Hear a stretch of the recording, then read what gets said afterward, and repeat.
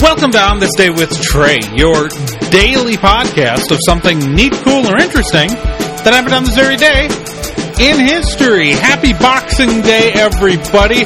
Thus called because it's the day you hit everybody in the face.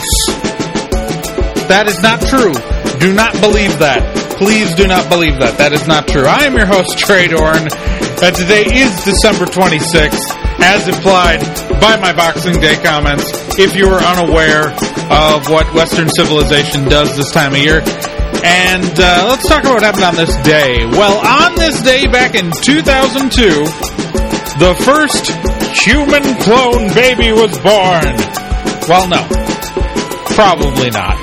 So, the announcement was made the day after by the organization CloneAid, which is really a front for this cult called the Raelians, and they wouldn't let anybody test the DNA or check their methods or really anything.